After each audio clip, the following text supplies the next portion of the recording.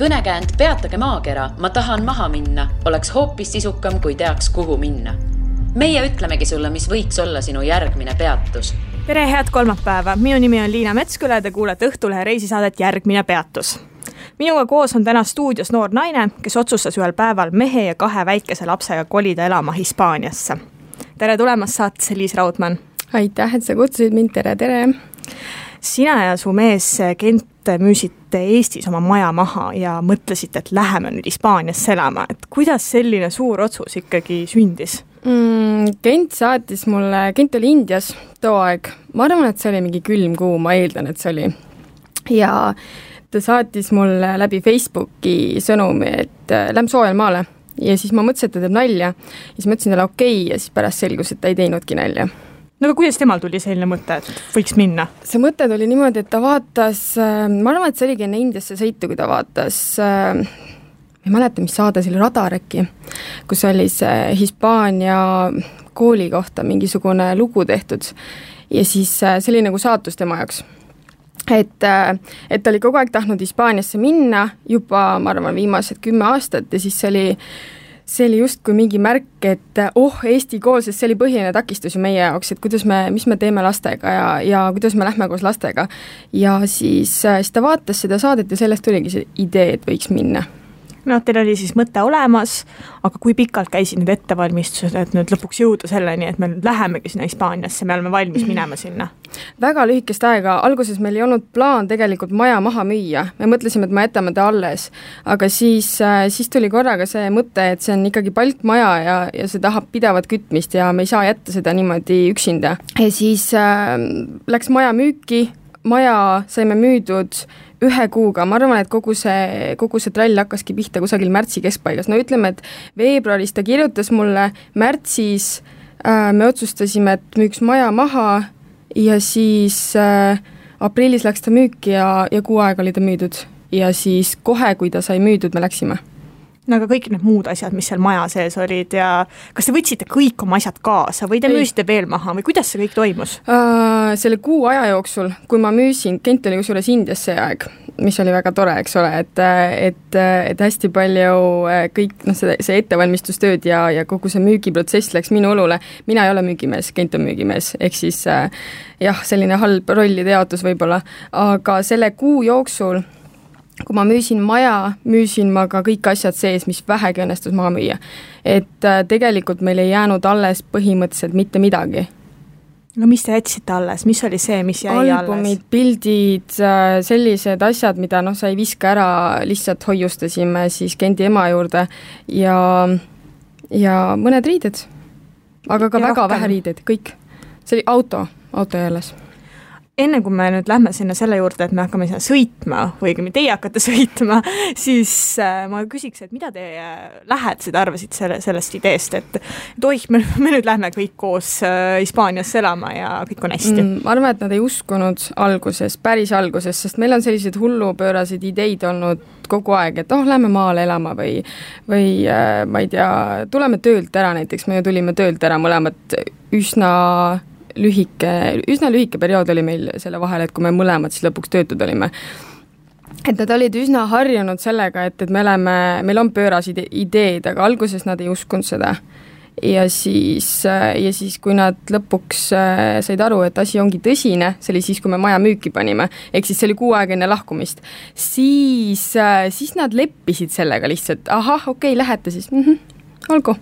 Üsna rahulikult võtsid hästi seda? Rahulikult, muidugi oli ka sellist, mõneti oli ka sellist nii-öelda üritati nagu välja rääkida, et oled sa ikka kindel ja äkki sulle ei meeldi, me ei ole kunagi Hispaanias enne seda käinud ju, et äkki teile ei meeldi ja mis siis saab, aga meil on selline, mis siis saab, siis tuleme tagasi, mis seal ikka, ei meeldi, siis ei meeldi, aga enamus lihtsalt leppisid sellega, sellepärast, et kui meil mingi idee pähe tuleb, siis me lihtsalt teeme selle ära.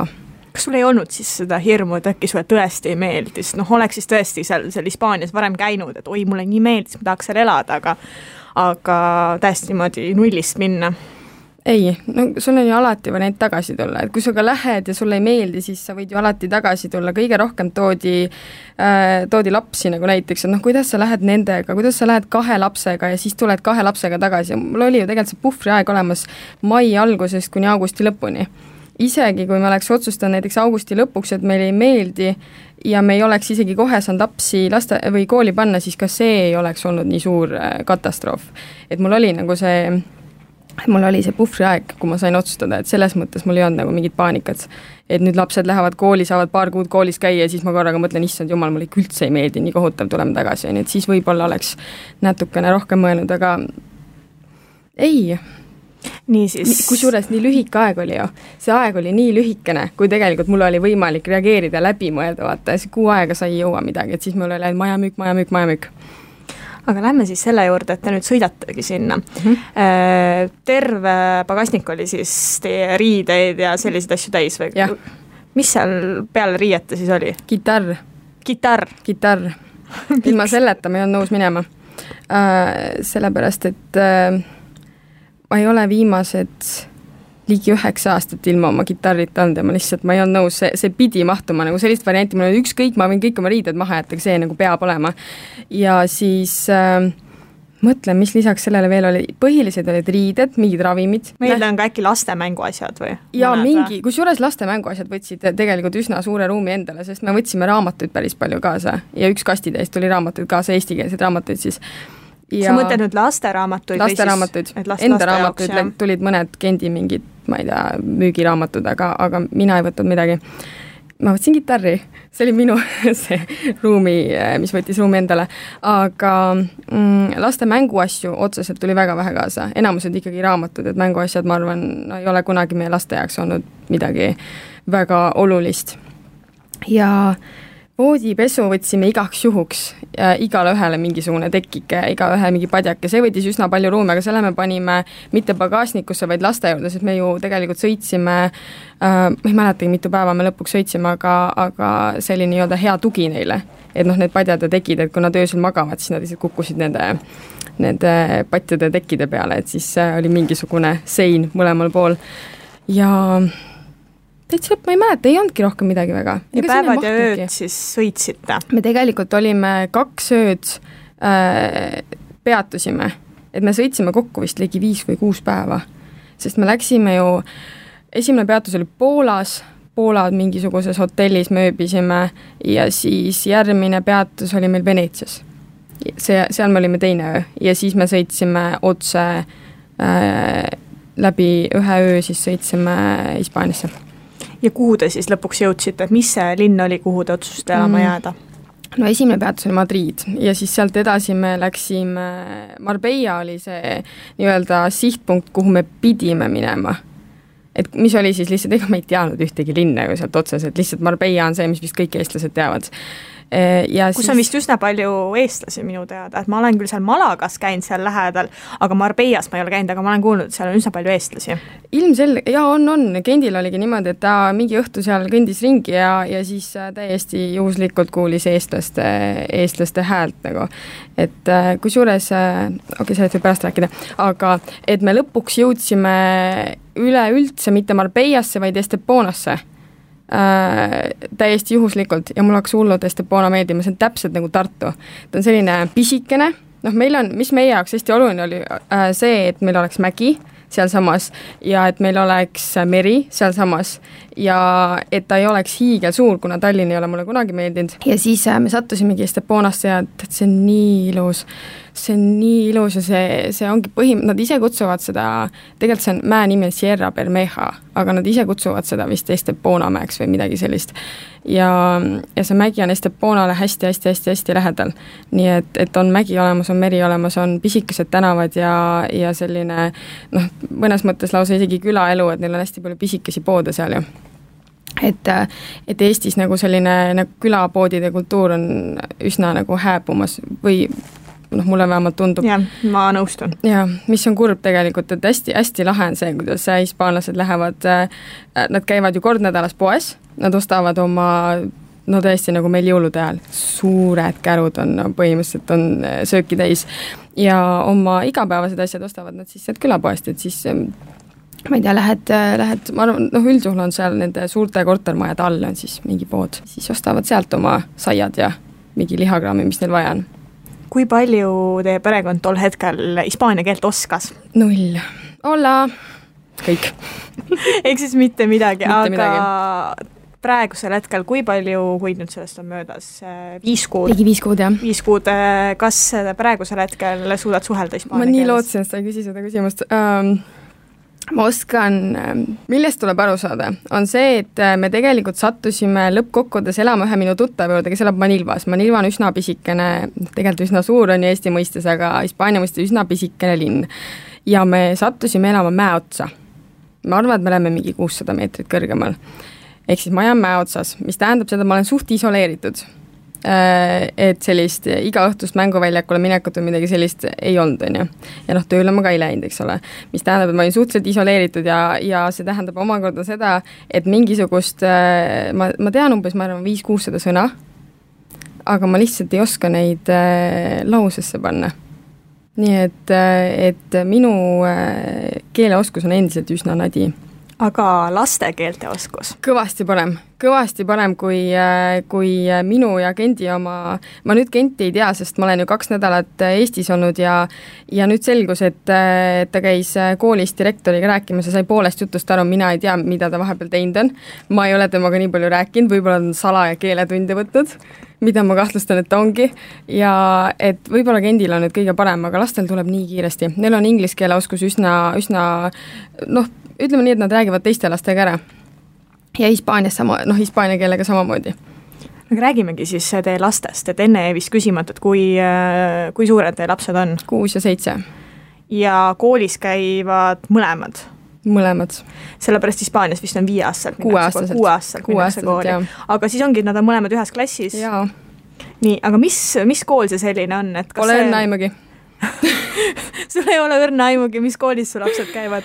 Tegelikult oli ju niimoodi, et selles mõttes mul on, et ta on ikkagi ta on riigikool. Ta on hispaaniakeelne kool? Ta on hispaaniakeelne, jaa.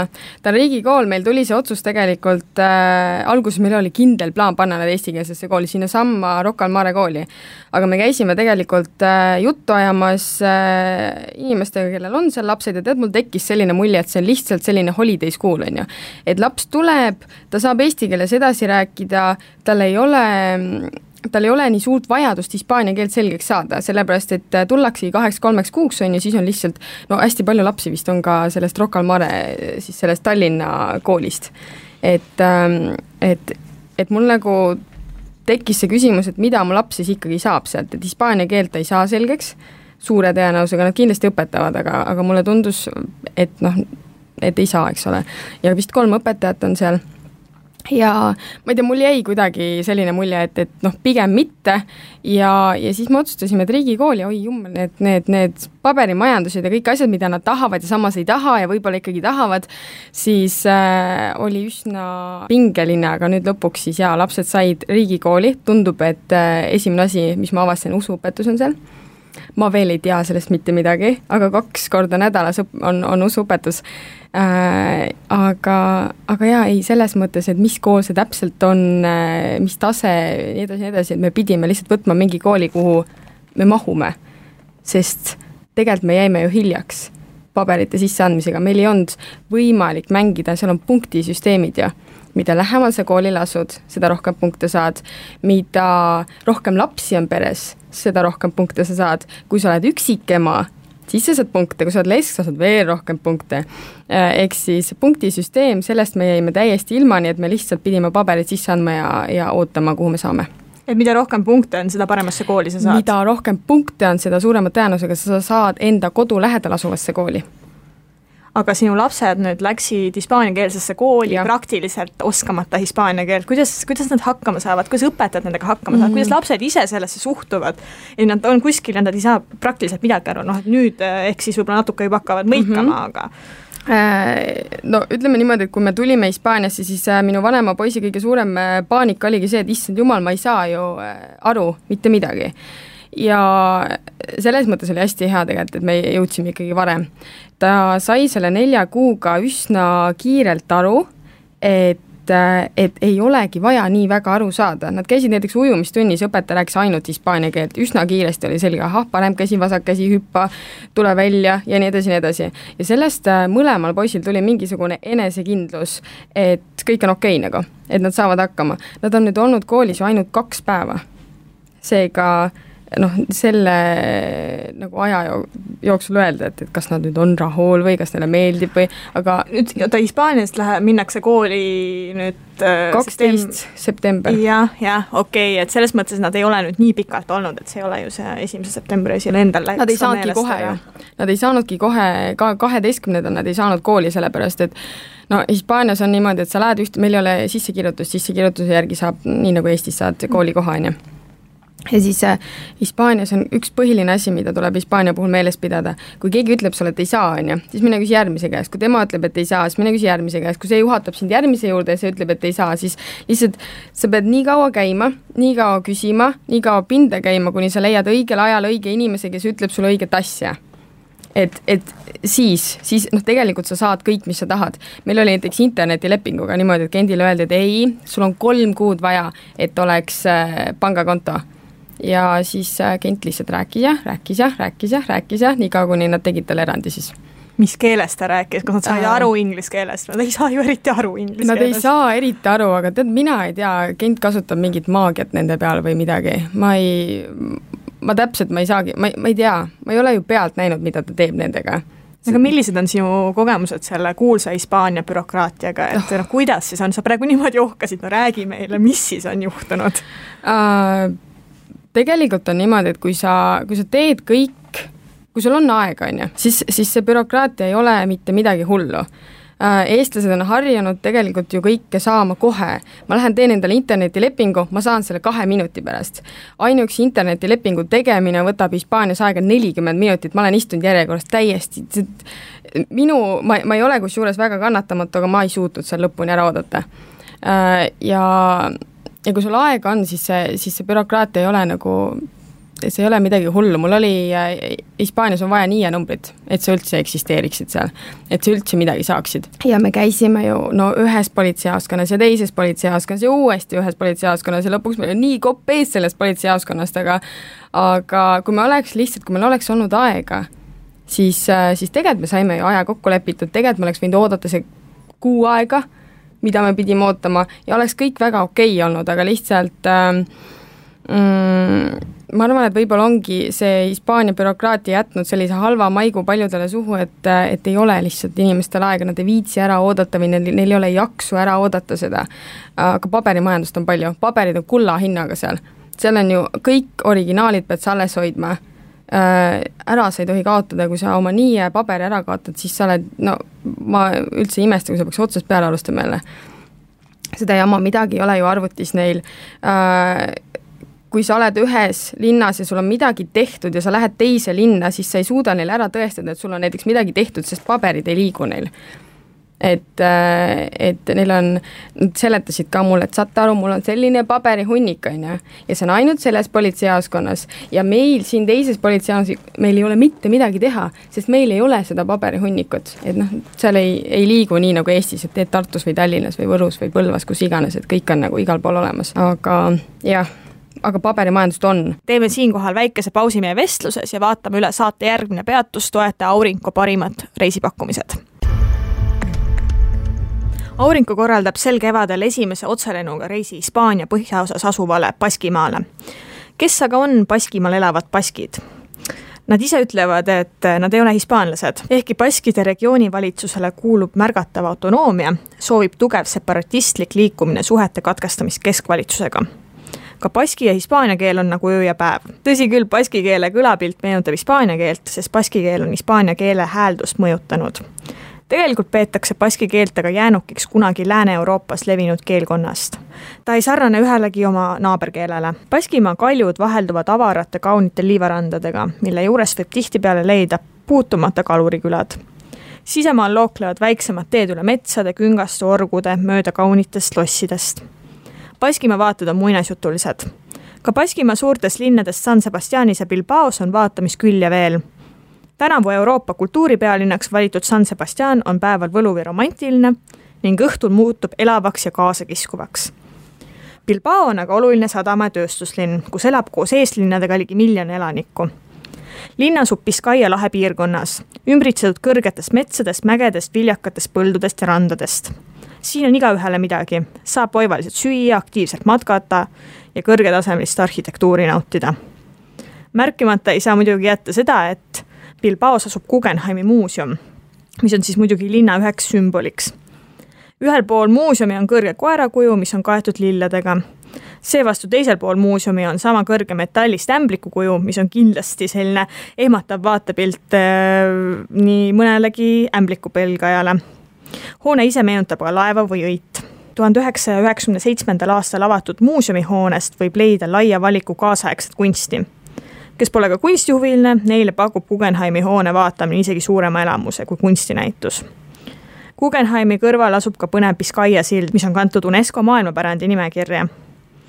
Hispaania on tähtis veinimaa, kus saab kvaliteetset toodangut mõistlikku, kui mitte öelda odava summa eest.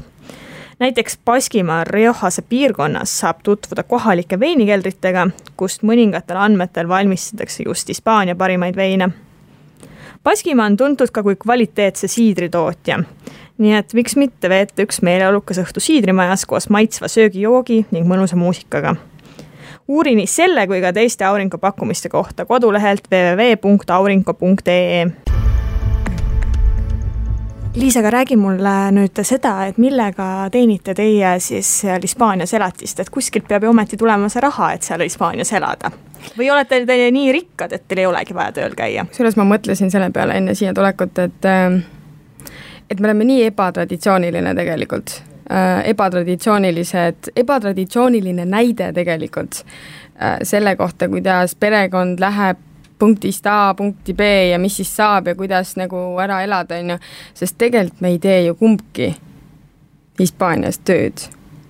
Et minul on Eestis meesteriiete pood ja Kent tegeleb krüptorahaga, ehk siis me oleme nagu ikka üsna ebatraditsioonilised, ikka üsna ebatraditsioonilised, et mitte kumbki ei ole meil sellise 9 to 5 tööl nagu.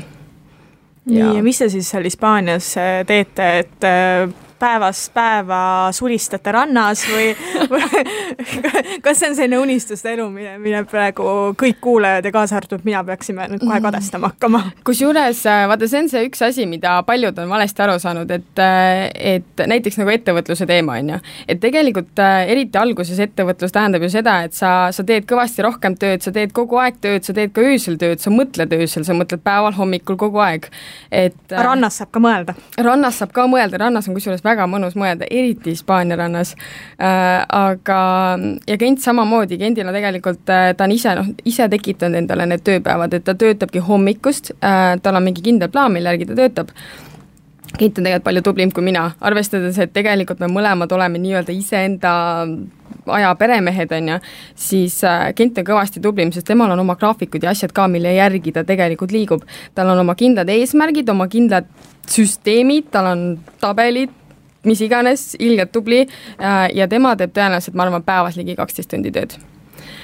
Mina nii tubli ei ole. Ma vabandan ennast välja, et mina tegelen lastega ka, eks ole. Lapsed tahavad ometi rannas käia ja jäätis käia. Kusjuures lapsed ei taha rannas käia, nad tahavad basseinis käia. Nad elaks vist seal basseinis, nad tegelikult elavadki põhimõtteliselt basseinis. Kas teil on kodus bassein? Meil oli, ma eeldan, et ka uues kohas, kuhu me nüüd üsna peame minema, ehk siis Esteponasse, ma eeldan, et ka seal on bassein, sest Hispaanias on see bassein täiesti tavaline asi, Eestis vaatad hulluks, on ju, siis seal on, sul peab olema bassein, sa ei ela üle seda suve lihtsalt ilma basseinita. Aga jaa, räägi enda kodus siis, et ma saan aru, et nüüd toimub see kolimine, eks ju, aga räägi, kuidas te selle praeguse koha leidsite ja oli see keeruline, milline see on, et enda kogemusest ma tean, et Hispaanias on üsna keeruline leida välismaalasena üürikorterit, sellepärast et ei taha eriti anda seda. Kui sul on tehtud kõik asjad, nii ja numbrid, muud värgid, särgid, siis tegelikult mina olen kuulnud, et ei ole hullu midagi. Aga kas sul oli tol hetkel juba nii ja number olemas või? Ei, aga kuidas me selle leidsime? Tegelikult oli lugu niimoodi, et me läksime ju ilma plaanita. Me läksime täpselt niimoodi, et let's go with the flow, on ju.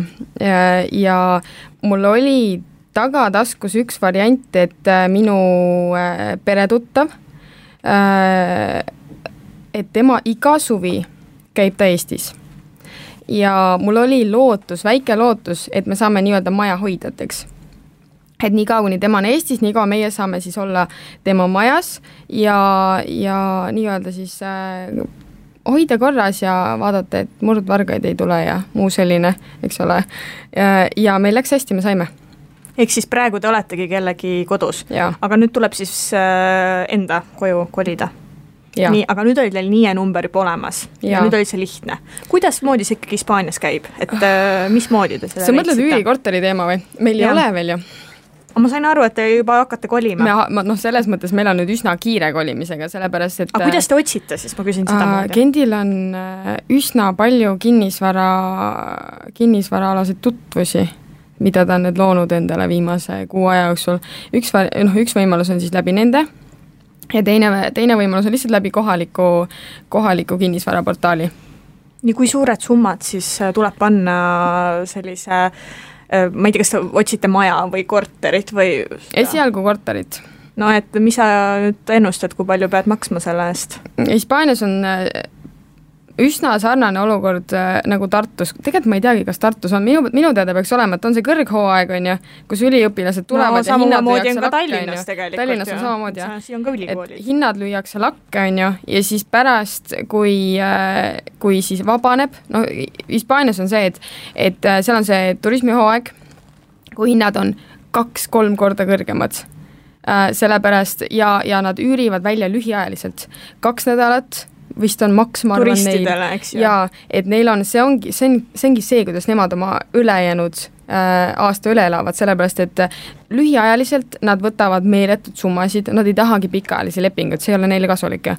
Ja siis, kui hooaeg lõpeb, turistid lahkuvad, siis nii palju avaneb, nii palju tuleb turule tagasi kortereid, et siis nad peavad hinna alla lööma ja siis nad tahavad pikaajalisi lepinguid.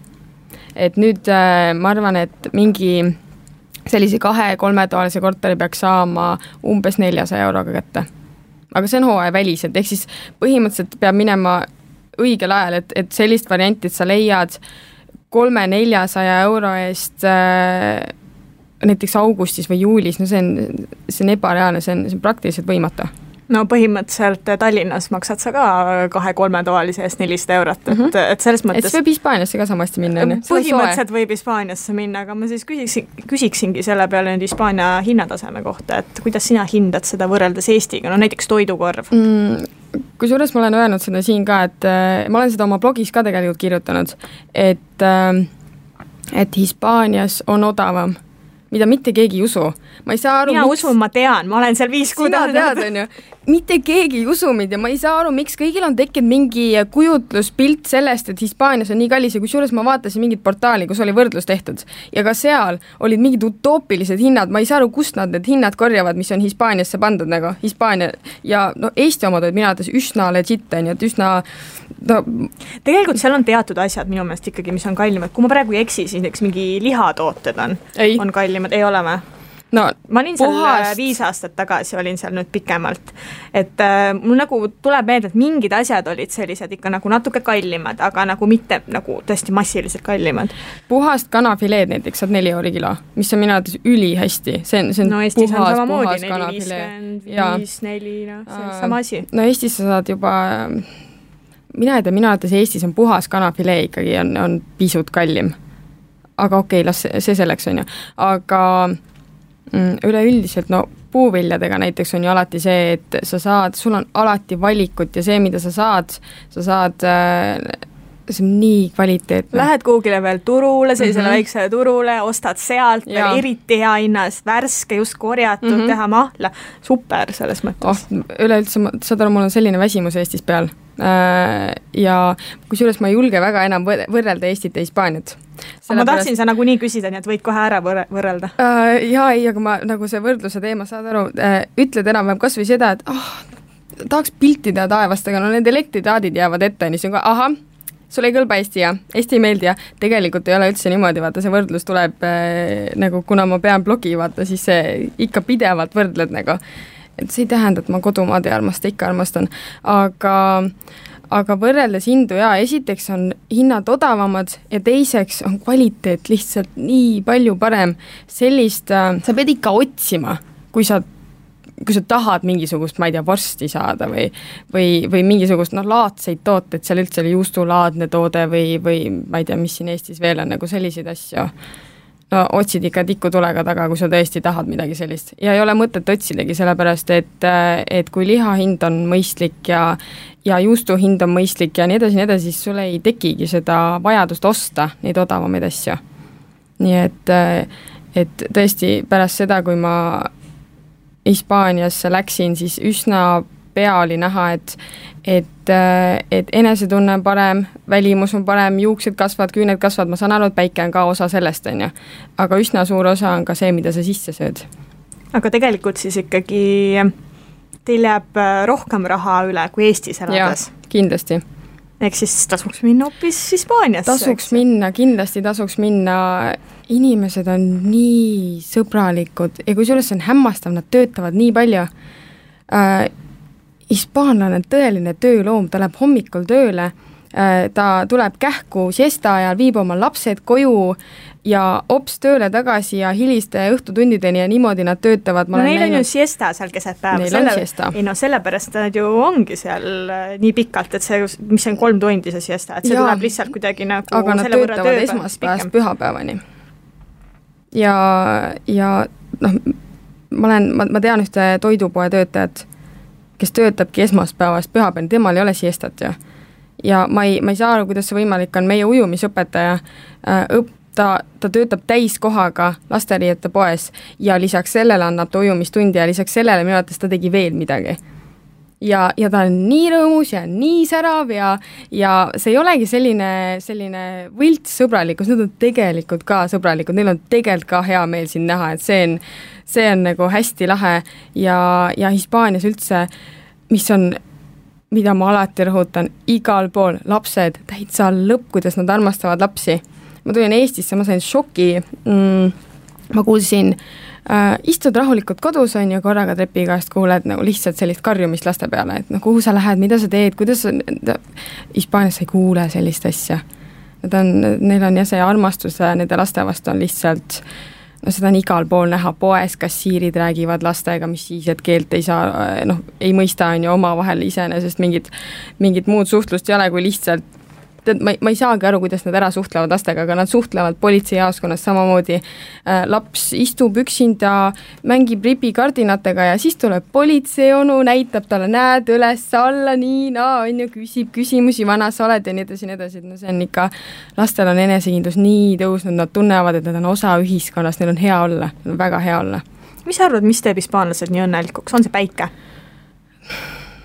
Ma ei tea, mul on, võib-olla on see päike, võib-olla on see ma arvan, et see on midagi sellist, millele sa ei oska nagu näppu peale panna. Nad on, hispaanlaste kohta räägitakse hästi palju mañana, on ju, et see põhiline, mis neil on ikka, et alati homme on ju, aga see ei ole mõnes mõttes paha. Nad saavad meeletult palju tehtud, aga nad võtavad nii rahulikult, seda kõike on näha, seda on liikluses näha, seda on seal rannas näha, kuidas nad lähevad oma perekondadega, lihtsalt istuvad, nad võtavad rahulikult, neil on chill, et ei ole seda kiire, et võib-olla on neil väärtused teised, nad ju väärtustavad meeletult perekonda ja seda aega, et olla koos perekondadega, nad võtavad selle aja hästi tihti, et kui vähegi võimalik on, siis nad lähevad koos perega, kõik koos lähevad kuhugi. Võib-olla see, ma ei tea. Mis sa arvad, mida võiksid eestlased õppida nüüd nendelt hispaanlastelt? Sa nüüd siin mõned asjad tõidki välja, et see perekonna väärtustamine ja mis sa ütleks, mis võiks veel selline asi olla? See on hea küsimus. Aitäh! see on kusjuures küsimus, mida ma ei olegi mõelnud. Mis oleks selline, mis sa ütleksid, et näed, nemad teevad niimoodi, meie võiksime ka võtta rahulikult või? No ausalt öeldes, nagu ma ütlesin ka, et ma ei ole hispaanlastega nii palju kokku puutunud, et seda öelda, aga ongi prioriteedid võib-olla rohkem enda jaoks läbi mõelda. Et mis nagu tegelikult elus tähtis on ja mida sa tegelikult tahad teha, et no tõesti need õhtud, mis neil on, need pereõhtud, kuidas nad tulevad kokku ja teevad oma teevad süüa kõik koos, on ju, ja no seda on naabrite pealt ja igalt poolt näha, et kuidas nad tulevad ja veedavad aega koos, mida minu arvates paljud eestlased ei tee, üsna kapseldunud, on ju. Et võib-olla rohkem avatud olla inimestele enda ümber, et panna tähele, kes su ümber on ja õppida need võib-olla rohkem tundma. Hispaanlane tegelikult hästi avatud, et ta laseb sind enda lähedale. Eestis on nagu, et ma käin kaubanduskeskuses ka ja kui Hispaanias tekib silmside inimestega, siis siin on täpselt selline, et isegi kui tekib see lõigatakse nagu noaga hästi kähku läbi, et nad kõnnivad üsna enda selles mullis. Kuidas hispaanlased suhtuvad välismaalastesse? Kas neil on võib-olla selline suhtumine, et laste osas sa juba rääkisid, et väga hästi suhtuvad lastesse, aga kas neil on ka selline suhtumine, et tulid välismaalane siin ja tulid meie territooriumile ja võtad meie töö ära või mis iganes selline? Jälle hea küsimus. Ma teen ikka täna väga häid küsimusi. Ja sa lähed üsna sellistesse kohtadesse, mida ma ei uskunud, et sa küsid. Kas sa oled tundnud, et sinu ehk siis järelikult on sul kõik hästi ja te võib-olla ei käitugi? Võib-olla on asi lihtsalt minu enda suhtumises. Ma suhtun nendesse hästi, ma olen ise hästi avatud ja ükskõik, kus ma käin, siis ma püüan alati suhelda nii palju kui võimalik hispaania keeles. Ma püüan, mul on ikkagi respekt, et kui ma lähen poodi, siis ma ei ütle hello, kui ma oskan tere ka öelda ja ma olen õppinud selgeks need tüüpilised laused, mida mul poes on vaja kasutada ja siis ma kasutan neid alati. Et ma ei ole tundnud, et pigem ongi see, et oskad tere öelda ja oskad suhelda minuga mingil määral on, et pigem on ikkagi respekt nende poolt. No samamoodi ju rõõmustavad ka eestlased, kui mõni välismaalane seal püüab natuke purssida eesti keelt. Ja, kindlasti. Kui ma ettekandja olin, siis ma panin ka tähele seda, et enda puhul on ju, et ikka on hea, kui keegi üritab suhelda, aga on teil tekkinud mingisuguseid sõpru, just hispaanlasi, või te olete tõesti oma seal 600 meetri kõrgusel nii oma, et Minul mitte, Kendil kindlasti. Kendil on üsna palju, kuna tema töö on selline, on suhete loomine, eks ole. Et Kendil on tekkinud ja nüüd kindlasti aina enam, kui ta õpib kõvasti hispaania keelt. Aga minul on enamus on ikkagi eestlased hetkel, mis on kurb. No ka täna siis praegusel hetkel pärast 5 kuud Hispaanias, kas on plaan tulla mingi hetk tagasi või ikkagi näete oma tulevikku seal Hispaanias? See on hea küsimus. See on minu käest küsida on seda üsna halb, sellepärast et ma tean küll, et inimestel peaksid olema mingid 5-aastaku plaanid ja mingisugune ettekujutus oma elust ja mul on täpselt see, et ma teen, mida ma armastan alati. Ma keskendun alati sellele, mis mulle meeldib praegusel hetkel on ju. Ja kui mulle praegu meeldib Hispaanias, siis mulle meeldib Hispaanias, siis ma olen seal Hispaanias. Kui mulle tundub aasta pärast, et mulle enam ei meeldi seal Hispaanias, siis ma alles mõtlen, mis edasi saab. Aitäh, Liis, et tulid saatesse. Järgmine peatus on eetris juba tuleval kolmapäeval. Aitäh, et sa kutsusid. Kuula meid igal kolmapäeval Õhtulehest, SoundCloudist või iTunesist ja ära unusta meie podcasti tellida.